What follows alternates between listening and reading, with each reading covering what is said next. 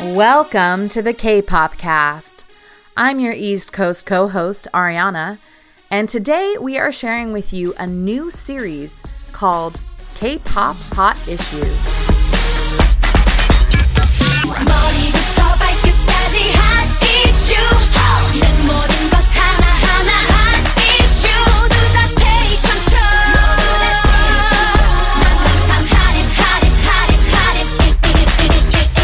For these episodes, we will share our short, unedited takes on current events in the K-pop industry. And for this first episode, I will be personally taking on the recent disturbing allegations of abuse of the members of the young band, The East Light. What are the current allegations and events leading up to now? What does this mean for the future of the company and the members?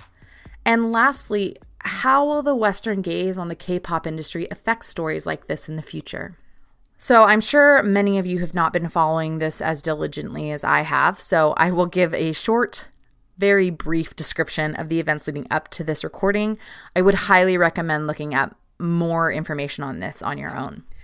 According to Soompi, on October 18th, news broke on Export News that members of the East Light had been physically abused by their producer from 2015 to 2017, as well as verbally abused by the CEO of their company, Medialine Entertainment. These boys debuted, I believe, in 2016, so this began before their debut. They are also a very young group of boys, so I think the youngest would have been probably 12 or 13 when this happened, maybe younger.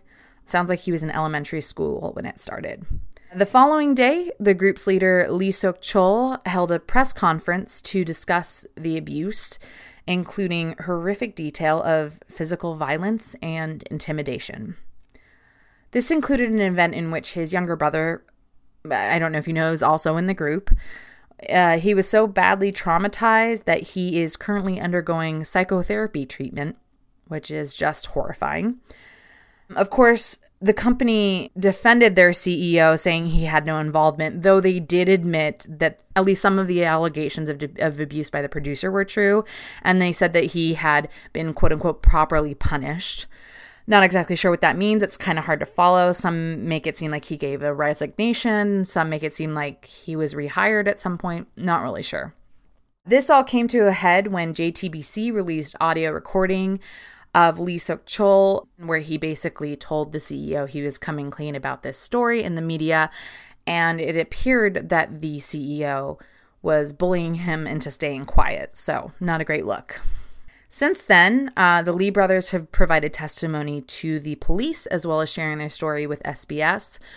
You can find these videos. I would definitely not recommend watching them if this is something you're not used to listening to or you're uncomfortable with. As for Medialine, they have terminated the contracts with the last 4 members of the group, and as of now, none of the members have made a statement as of this recording. So the big question is, where do things go from here? Medialine will obviously be indicted and investigated. More than likely, what you'll see is either the CEO will be replaced by these people who own stock, or they'll just straight up dissolve the company, which is a huge possibility because if he's that ingrained in the company, he's probably the only thing keeping that company together. But really and truly, the only thing we care about is what happens to the boys next. So I would say that they have a long road ahead of them. If you really think all of the allegations are true, which I definitely do, these are 6 young men who are now 15 to 18. And they have spent a good deal of their lives going through emotional and physical abuse. They also lost their jobs for reporting it, which is just not a great thing to have happen to you when you're so young. I would say for me personally, the main concern I have is that these boys get some sort of therapy. Lee Seung-hun, he's the younger brother to the leader, Lee Seok-chul. And he said that during the entire abuse, he had thoughts of suicide. Which is, to say the least, makes sense that that would be what he was feeling. And I can only imagine what it would be like if these boys don't all get therapy and all go through the same thing, especially ones that have been experiencing it since they were in elementary school. I think once they heal, there's a hope that they'll find their way back to some sort of like happy creative space. Maybe together. I'm sure their fans would want that, but I think they need to heal. They need to find out what their passion is. They need to find out if they can ever come back to it. But I think that's probably going to be several years of just trying to figure out what's going to happen next, especially if an investigation takes more than a few months, which this probably will. I think the hope that we have is that their parents are taking care of them, and hopefully one day they'll be able to help each other together as well. Looking at the broader picture, I think it is a really important thing to look at how the Western gaze that has come into K-pop really does affect these kinds of things that have kind of gone on for a long time, and we know that these things have happened. I mean, especially for older K-pop fans, you know, I'm still in a lot of ways new. I'm only a few years in. For those people who've been second generation fans, these things have gone on for a while, and some are even caught on camera with abuse. Like, I believe there's some in this situation as well, where now they're going back and realizing they caught some of the abuse on camera. And in most of those cases, you know, they're quietly fired, and or somebody, you know, says, oh, there's cultural differences, so that's the excuse. I think that now, though, as you see the rise of BTS and interest in the K-pop industry, I think it's stories like these that will carry the most weight. Unfortunately, Western media is super skeptical of K-pop, and I think any scandal that seems outside of the ordinary for what we're used to, it's going to get the most attention. And I think for sure we just saw this recently with Hyuna and E'Dawn. You know, my mom sent me an article from CNN saying, you know, why can't these people date each other? You know, and things like that come up when there's a scandal. And I think what's interesting about that scandal is that we also saw that we made the difference there. You know, we were the ones who stepped up and said, this is ridiculous. And we saw how our thoughts affected the stock prices. You know, we have more power than we ever have before. I think, though, for the K-pop industry to have any type of sustainability or success, the companies will need to eradicate this behavior.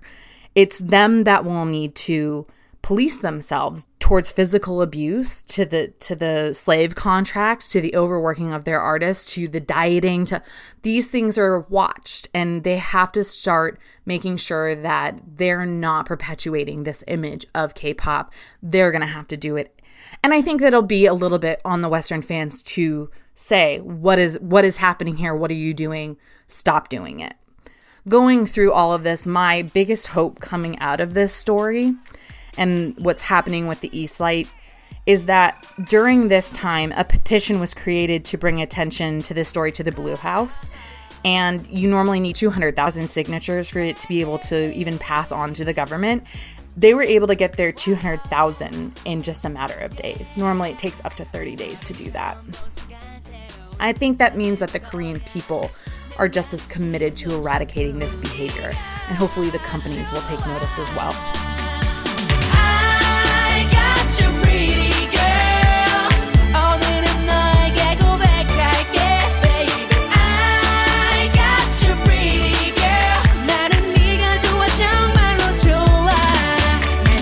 We also decided to reach out to our Twitter followers to see what they had to say about this. Agase Karo said, maybe their seniors and the other agencies and the government should think about some better laws and solutions to protect the young trainees, their rights and security. I completely agree with that. I think that that's going to be a huge shift, is if everybody gets on board. At Vaporwave, this story really, really upsets me. Like, those boys are so young and what's happened to them is so terrible. I really hope they are given the proper medical and psychological care and may need and hopefully live normally or be picked up by another company that treats them better. It also worries me because I wonder how many groups, trainees were also abused like this and never spoke out. I hope this leads to some meaningful change in the idol company dynamic and sets a precedent so this doesn't happen to anyone else.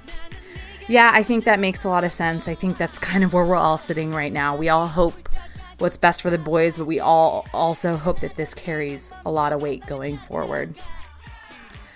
Well, Guys, that was a real deep dive into our first K-pop odd issue. Going forward, we'll have other members from the K-pop cast join, maybe some guests here and there, but this is just a quick little dive into a very, very important topic going on currently. If you have more that you want to say, please tweet us at the K-pop cast. And as always, don't forget to rate, review, subscribe, and tell your friends. Thank you so much. I hope you guys have a great day.